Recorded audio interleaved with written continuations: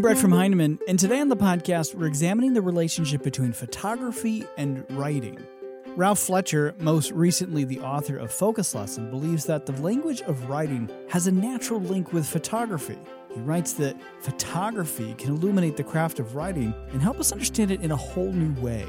In this episode, Heinemann author Carl Anderson sits down with Ralph to discuss focus lessons and how educators might start to regard the camera as an integral part of the writing classroom.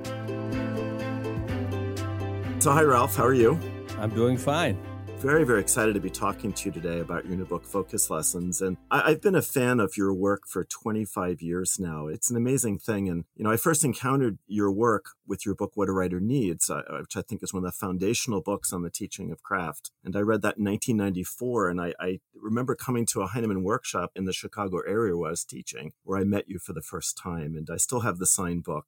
And that book was followed by so many other books that have been so influential in my thinking and other people's thinking, like your craft lessons books that you did with Joanne Portaluppi, your colleague and wife. One of my all-time favorites, Boy Writers, which there's not a day that goes by in my work with teachers that I don't mention that book. And recently, your book, Joy Write, is just an amazing contribution, bringing joy and playfulness back into the writing workshop. And so you've had so many wonderful professional books. And of course, there's so many other books that are so important that you've done. As you know, I'm such a fan of your memoir, Marshfield Dreams, and your recent memoir, Marshfield Memories, the sequel. And I talk about those all over the world. Of course, there's your books of poetry and your books of fiction for children, Fig Pudding, which is known far and wide, and of course, Spider Boy. And so you just have all these amazing books, and you've had such an impact on me. Thank you, Carl. Yeah, I just want to say that really means a lot coming from you, and I really appreciate all your kind words. Thank you. Yeah, well, there are just so many of us that are Ralph Fletcher fans all over the world, and we just so appreciate your work. And now you have this brand new book called Focus Lessons, how photography enhances the teaching of writing. And I had the special privilege of getting to read a preview copy of it a couple of weeks ago. And the book just entranced me. It just blew me away. And I just think it's a really important contribution to our field. So I'm just really excited about the chance to talk to you about it today. And I have a bunch of questions that I want to ask you. Let's start with this one. Ralph, early in the book you write, this book is rooted in my journey into photography, which has been an intensely personal one. I'd like you to describe this journey for us to kind of give us the context for this book. I think that when you and I were speaking recently, you mentioned that you could see that it's become a priority for me. And that is really true. You can't fake that urge to do something, whether it's to paint or to write or whatever it is. And it's something that drew me, kind of like came out of the blue. I became really excited about taking pictures. And I will say that it was a stub your toe journey all the way. I mean, I had lots of mishaps, buying the wrong equipment and umpteen blurry pictures or overexposed. And it hasn't always been a smooth journey, but it has been something that has been meaningful to me. And I think also, because I've had some success in writing and, you alluded to some of the books that I've written, I felt that I didn't need to push and try to sell all these photos. It's sort of something that I can do out of just pure love and enjoyment. Basically, without getting into too much detail, the process has been, I seem to learn best by actually hanging out with people who are really skilled at whatever it is I'm trying to learn. So I've gone on a number of trips with other professional photographers who have kind of imparted their knowledge and get a chance to work with them shoulder next to shoulder. And so that's really what's happened. And, I just want to say, I just know I have a long way to go. There's no there. But I do think that there's something about in any field, if you can get a certain amount of competence, you can get to the point you can enjoy doing it. And I feel like kind of at that point now where I really enjoy doing it. And we enjoy the work you've done too, Ralph. You've been just so generous in sharing a lot of your photos on social media, on Facebook and Twitter. And you have quite a following and people that just love your photos and your view of the world that you see through your eyes that you've shared with us, I think has been a real gift for so many people. Well, thank you. And I think I've always been really interested in the natural world, and going way, way, way back to when I was a little boy, when we lived in Marshfield, my mom would take us out for a walk. She'd talk about signs of spring in March, and we'd look for like little aspects of a little bit of green here and there. And I think those are some of the early roots of it. being a chance to like do a lot of camping as a scout. So I think that photography has allowed me to really delve into that love of nature.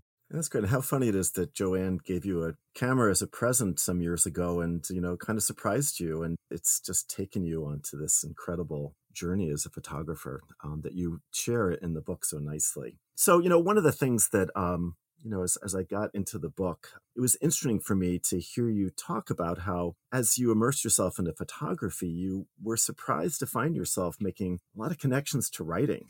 I'm curious about what some of those connections are.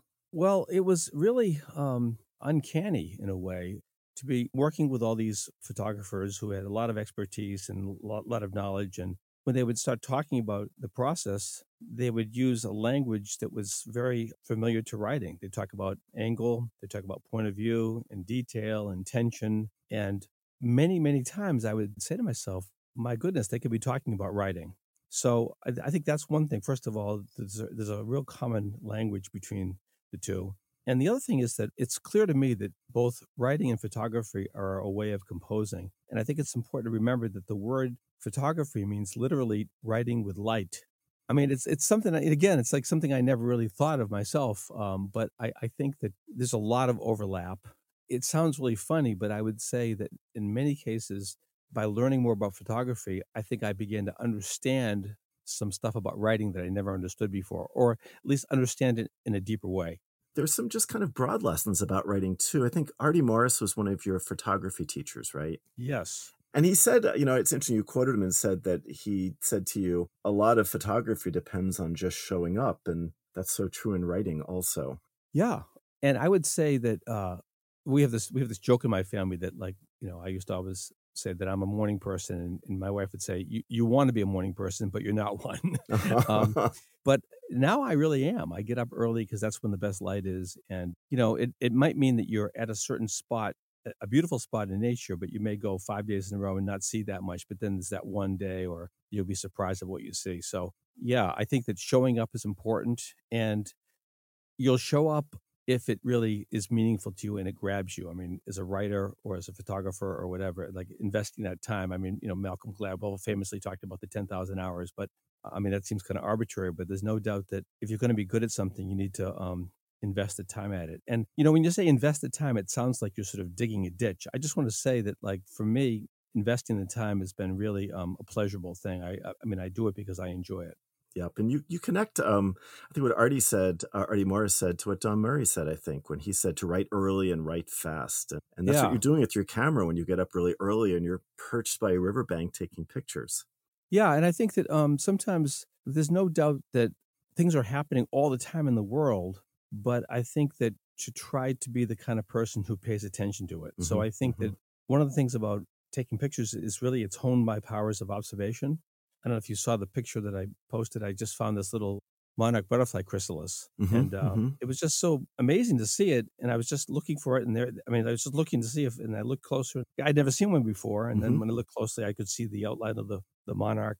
I think that it's kind of helped me to pay more attention to the world around me. Yeah, we had a monarch butterfly. We had many in our garden this summer, but there was one out one day, and I just followed around with my cell phone. I mean, I'm not a photographer like you are, but I just wanted to capture this fleeting beauty of this amazing creature, just flitting from flower to flower. Yeah, I haven't seen the chrysalis photo yet, but I'll be looking for it. So, one of the biggest ahas I had when I was reading the book was this amazing discussion that you had of how we can use digital cameras, usually embedded in our cell phones, as a kind of writer's notebook or a photo book, as you called it. I'd love for you to explain some of your thinking about this. Yes, I think it's an interesting concept, and it's one of these ideas that I haven't fully cracked open yet. But I think it's almost like, I think I'm sort of describing something that's actually happening rather than sort of suggesting something that could happen. I mean, I really think that many people, and not just children too. I think that the teachers I've talked to have said that they also find themselves using their cell phone cameras as writer's notebooks. When I say a writer's notebook, I think of it as kind of like a collection point. Our friend Artie Voigt talks about a writer's notebook should be a high comfort, low risk place. And I think that for many people, their cell phones are something that they feel very comfortable with. It's almost an extension of who they are. And so when something happens, their most natural thing is to react by pulling out the camera and pulling out the cell phone and then taking a picture. So I think that people are using it in that way, collecting, reacting, savoring the important stuff, but also kind of just the odd or peculiar or weird things about life that we just want to remember. We want to just preserve them because they somehow say something about our life. So I think that it's something that I see myself doing, and it turns out that I think a lot of kids are doing also. So it's kind of making me think about the writer's notebook in a kind of a new way. It's not exactly like taking up a notebook and open it up with a pen. It's more kind of reacting digitally to the world and visually to the world. Right, right. So much of my son's life is digital now. He constantly takes pictures and shares them on Instagram. I think his whole life goes up there, whether it's waking up in the morning or being at the climate march on Friday. It's all there. As I was reading your book, it just struck me, of course, cell phones in school are, we just signed 5 or 6 contracts. He's in 10th grade, and all of them are like, if you bring a cell phone into my class, terrible things will happen to you. And of course, we don't want kids, on surfing the web or texting their friends during a class. But on the other hand, it's this incredible repository of the kids' lives are contained on those cell phones. And, just there's so many ways to bring that into a writing workshop. And I thought you did such a wonderful job thinking about that. Yeah, and I think that some of the questions about how to bring in the problems that teachers might run into in this regard, I think that some of this material is, or some of these questions are evolving, is what I'm trying to say. I think that, like you say, some schools, I would say probably most schools or many schools don't allow kids to have their phones in school for good reason. But there's often, there's iPads that are available. I think there's a lot of accessible camera material for kids to use in classrooms. Mm-hmm. And I was thinking of the work that Troy Hicks and his colleagues have done with digital technology, with cell phones, and in classrooms, that when I've heard him speak at NCTE, and just thinking of your work alongside some of that. So it's powerful stuff to think about. There's a huge part of your book. I think, one of the most wonderful parts of the book to me is you detail this incredible series of craft lessons for writers. And you suggest that we can begin these lessons with discussing an aspect of photography as a powerful way of introducing the writing craft lessons. And, I'm just curious how you see teachers using these lessons in the writing workshop. Yeah, I think that, I'm really struck by the idea that the craft of photography and the craft of writing are 2 roads that run parallel to each other. They really do. And I think that teachers who are trying to explain elements of writing to kids or craft moves that writers make can use the visual world of photography to make those things come alive.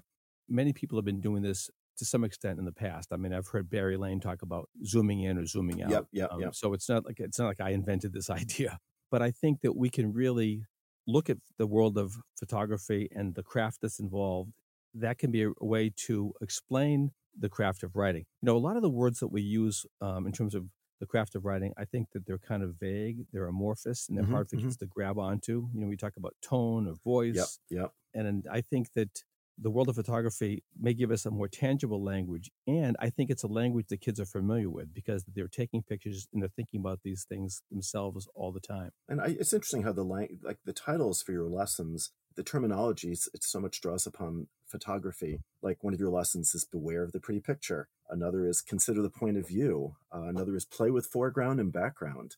Yeah, and I think that writing is not magical. You can get there from here, and I think that requires understanding some of the ways that language goes together to make sentences that work. And I think that same thing is true with taking pictures, that it's not just like taking a snap and just getting a great picture. You've got to consider a lot of decisions. I always say to kids that writers are decision makers. Right. You're making decisions all the time. And I think that's true in taking pictures. And I think if you really get kids to reflect, they're making decisions all the time when they're taking those pictures. Do I want to get in close? Do I want to get back? Do I want to angle it this way? Who's going to be in the picture? Kids are thinking about this stuff. They may not be aware that they're thinking about it, but they are thinking about it. Yeah. And, you start the book with, this whole bit about making decisions. You tell that story very early in the book about how people respond to you when they see you taking pictures, like, wow, what kind of camera is making those pictures? And you're clear to say, my eyes are taking these pictures. The camera's just helping me, a tool to help me make decisions. Just like my laptop doesn't write stories, I have to make lots of decisions as a writer. I thought that's a great story and a great way of beginning the book. You know, it was interesting as I was reading through the lessons, I was making a lot of connections to Marshfield Dreams. Because as you know, and as many teachers know, I use stories from Marshfield Dreams extensively in writing workshops with kids. And there's two lessons that you have: zoom in close and take a wide perspective. And immediately I thought, if for zoom in close, your story's statue about when you were 3 or 4 years old. And it's this beautiful, small momenty kind of story about you pretending you're a statue outside on the weekend morning and your parents coming outside and quote unquote buying you and you turn into a real boy. It's a beautiful, beautiful example of zooming in close. And then I thought in the same, also in that collection of stories, taking a wide perspective, well, there's Scuttlebutt, your story Scuttlebutt, which takes place over the course of a whole year or more, where that little girl in your class kept telling you that your mom was expecting a baby before you knew it. And that story takes a wide perspective of a lot of time. So I was immediately connecting some of these lessons to, mentor texts that, stories that you've written. That interplay between photography and writing, I just kept going through my mind as I was reading through the lessons. Yeah, and I think that it's going to be interesting to see some teachers, want to use all the lessons. Another teacher who's maybe has a more preset writing curriculum, I think you still could salt in some of these lessons to change it up a little bit. I think that good teachers are always taking that reflective stance. So you try something and you step back to see if it works or not. I was thinking also, Carl, about the fact that, when you teach writing, a lot of us, when we teach writing, what we really do is we sort of go into a parallel world, in the world of literature, right? We sort of say, okay, let's look at literature and let's see what these writers do. It's still textual, but it's kind of a different world. And then we we look at what the writers are doing, and then we go back to the writing and say, you guys could try this in your own writing. Mm-hmm, mm-hmm. In some ways, I think I'm doing the same thing as I'm saying, let's look at the world of photography. What are these photographers doing? How are they doing it? And then identifying a craft move and then segueing back into the kids writing and suggesting that they might want to experiment with it themselves when they write. Right. I think each of the lessons, when you talk about photography at the beginning, they're wonderful metaphors. I mean, I've occasionally used camera metaphors in conferences. If I'm teaching focus, I might say, I pretend to hold like a camera and I say I could zoom into your nose, or I could step back and take a picture of the whole class. And that's a choice we make in a story. But you take that so much further in this book. And I just think the lessons are a real gift to everyone. I had a kind of Bob Dylan thought as I was reading through them, because, there's some artists like Paul McCartney that basically play their songs for 30 years exactly the way it was in the album. But Bob just keeps reinterpreting his songs, and I think often making them better when he plays them in concert. And, in some of the lessons in this book, you have earlier versions of them in What a Writer Needs, and they're wonderful. And here you're just kind of doing what Bob Dylan does. You're saying, let me see if I can reimagine these in more powerful ways by using photography as a metaphor. So I just was completely taken by these lessons, and just really happy that you put them together like this for us in a way that I think kids are, especially as you say, because they take pictures all the time. Ralph, did you have a camera as a kid? Yeah, I probably had a Brownie or something. Yeah. I had a little Kodak Instamatic.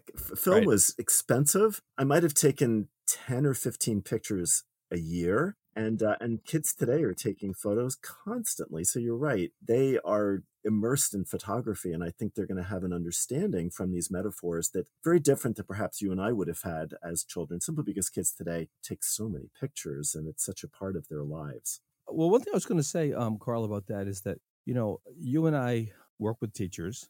And so I think that it's fair to say, I'm going to generalize, but teachers tend to be text people.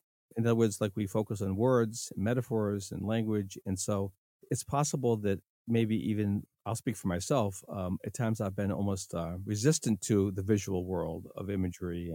But I just want to say that I've been kind of heartened by the fact that the initial response to this book from teachers that I've talked to about it has been curiosity. It may require a shift of thinking for a lot of us who have been kind of all in for words and text, to sort of say, not just sort of to throw that stuff out. I mean, I'm always going to care about language. I mean, I just will. But I think that also bringing in some of the visuals in the photographic images is a way to kind of enhance or, strengthen what we're trying to do with kids. Mm-hmm, mm-hmm, I agree. A couple other things I wanted to ask you. after the craft lessons, you write a couple chapters, and what you say is that photography is in and of itself important to discuss with children. You talked about teaching visual literacy, and you also talked about this really interesting phrase, I thought, photographing to learn. I found that really thought-provoking, and I was wondering if you could talk about those a little bit and kind of give us a little feel for what else you were talking about in the book. Well, first of all, I always feel a little bit humble when when we mention visual literacy, because there are people who have been, this is their field. They've been writing about it and thinking about it for many years. So I don't purport to be some sort of a super expert on that field. But I would say that I think that as the world becomes more visual, we want to help kids become better and more savvy consumers of the images that come in all the time. And so partly that's just to make them alive to the world, but also at the same time, we want kids to be able to be more thoughtful about the kind of pictures that they take and see what's going on. So that, it's like, and just like when we look at a poem with kids, we can help listen to what they have to say, but also we can point out some of the things that the writer's doing. And, thinking of the poem as a mentor text, I think that photos can also be mentor text. So I think that teachers can also look at some of these images and help the kids become aware of some of the decisions that go into it. And then the other thing is that in terms of writing, I think I talk about the fact that people used to think of writing as just a way to regurgitate what you already know. And then there were people like James Moffat and Don Murray and others who said, no, writing is really an investigative tool. You really discover what you have to say in the act of writing it. And I really think there's a strong and striking parallel there with photography, because I have found that by taking pictures, I have learned so much about the world. And I could give you like many examples of that and show you like where I thought something and then I took a picture and then I looked closely at the picture and I had to revise my understanding about the world. I said, oh, that's what I thought was happening was not what was happening.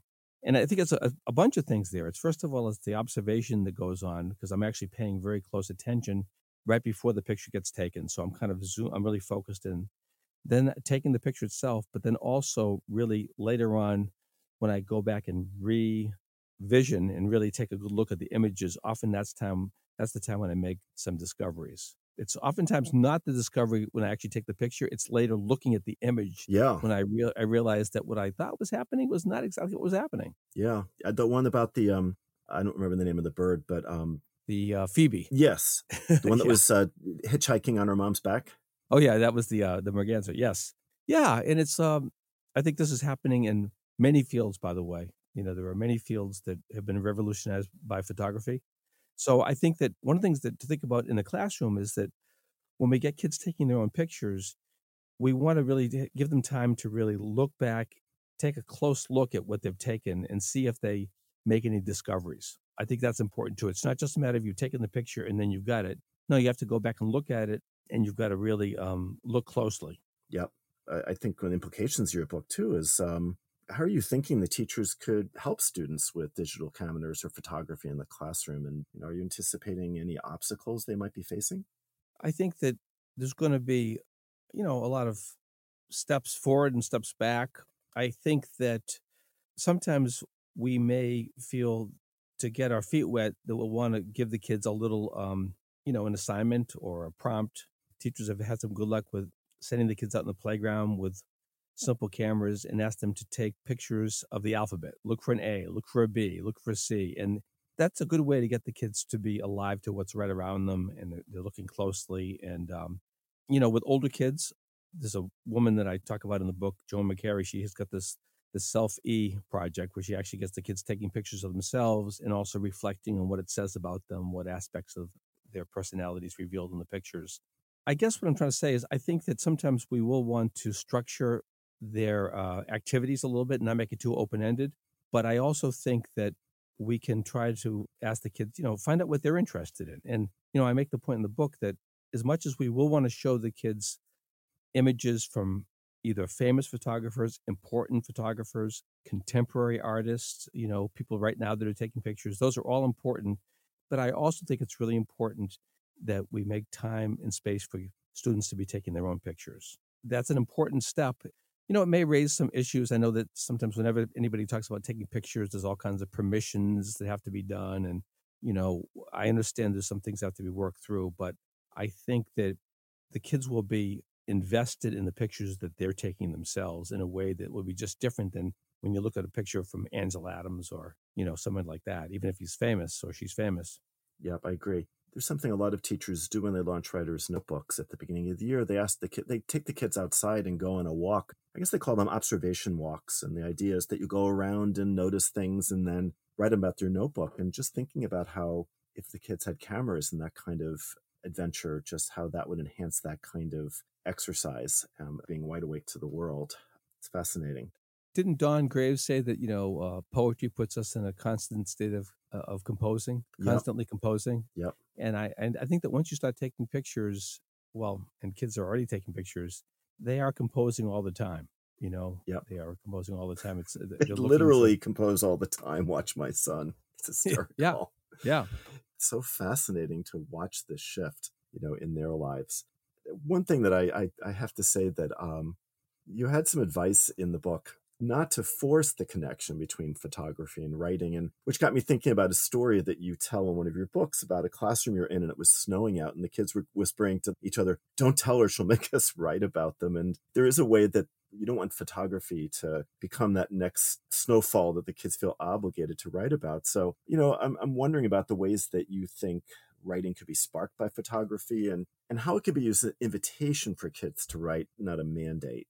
Yeah, that's a really good question. And I think that, I post pictures on Instagram, and I'm often struck by when people make a comment, they'll say to me, "Great picture and great caption."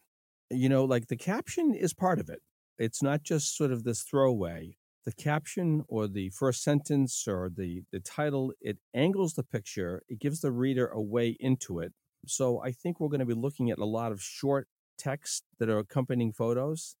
And I know that in the chapter I wrote about, for example, a simple example of that is the meme, right? With a photograph, and there's like one sentence or just a little couple of words that make a cryptic comment about the photo, or use the photo to make a comment about life or something. I think that, as much as possible, we need to kind of create a space where we kind of invite kids to do it, but we also try to be a little bit patient, let the kids find their own way. I'll just give you a quick example, Carl. I just came back from this trip to Africa, as you know, and I took all these pictures of these elephants. And looking at these pictures, I really want to write a picture book that's based on it. So I guess I would say the experience inspired me, but also the images themselves inspired me. But it didn't happen right away. You know what I mean? It took a while for me to look at them and to put them together and say, gee, I do have a sort of a story here. These elephants coming into the water hole and at a certain time of the day.